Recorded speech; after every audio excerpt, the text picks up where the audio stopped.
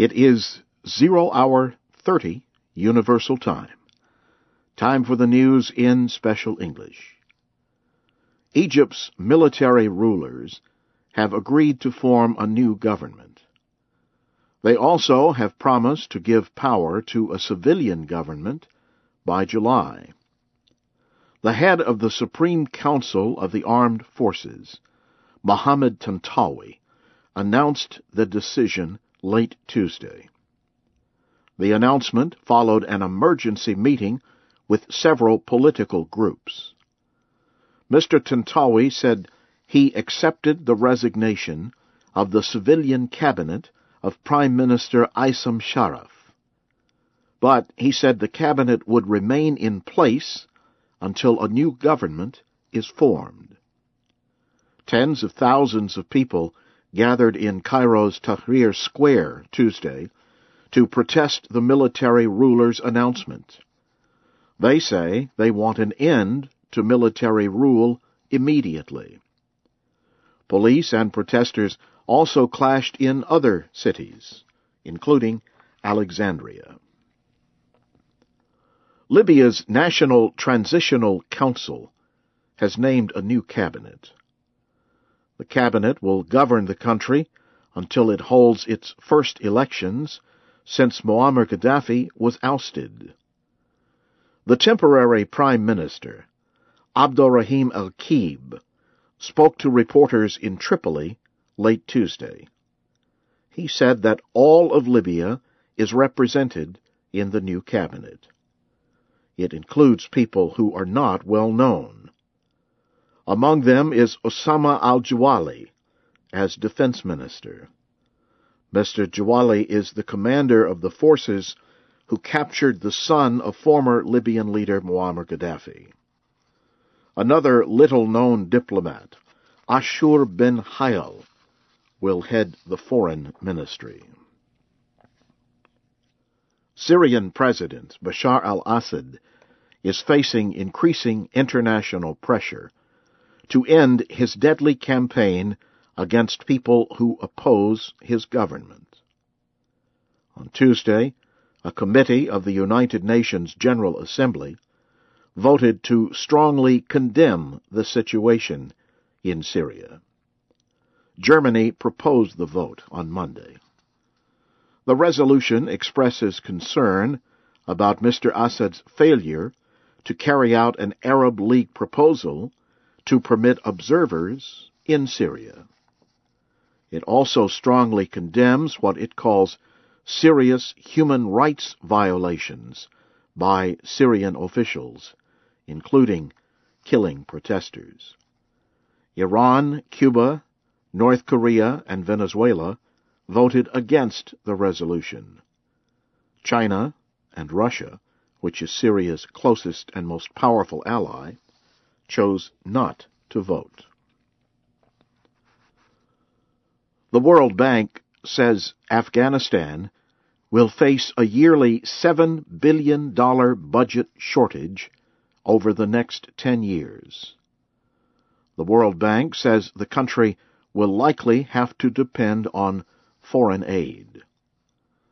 The World Bank's report says Afghanistan does not have enough money to pay for basic government services.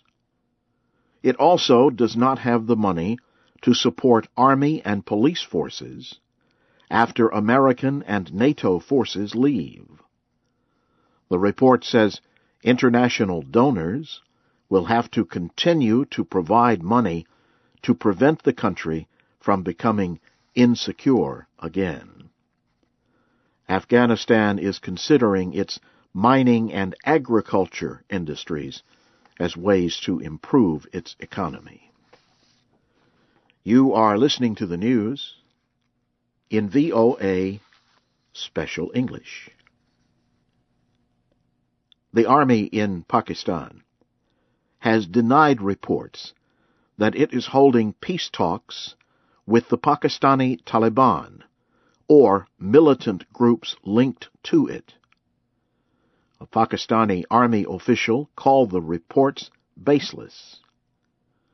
Pakistani Interior Minister Rehman Malik also said the government has not begun official peace talks with the Taliban.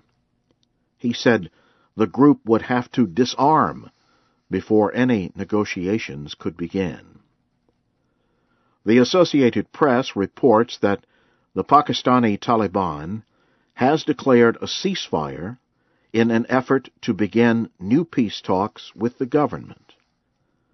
But the news agency says it is not clear if all militants loyal to the Taliban will obey the declaration. A United Nations representative to Yemen says negotiators have agreed to a plan that calls for President Ali Abdullah Saleh to surrender power. Jamal bin Omar said political leaders had agreed to the plan from the Gulf Cooperation Council. It calls for Mr. Saleh to give power to a deputy. The power exchange would be followed by early elections. Mr. Saleh has approved the plan 3 times in the past, but refused to sign the agreement. Mr. bin Omar said negotiators were discussing plans for a signing ceremony. Separately, Yemeni security officials said gunmen kidnapped a French woman and 2 Yemenis in the south.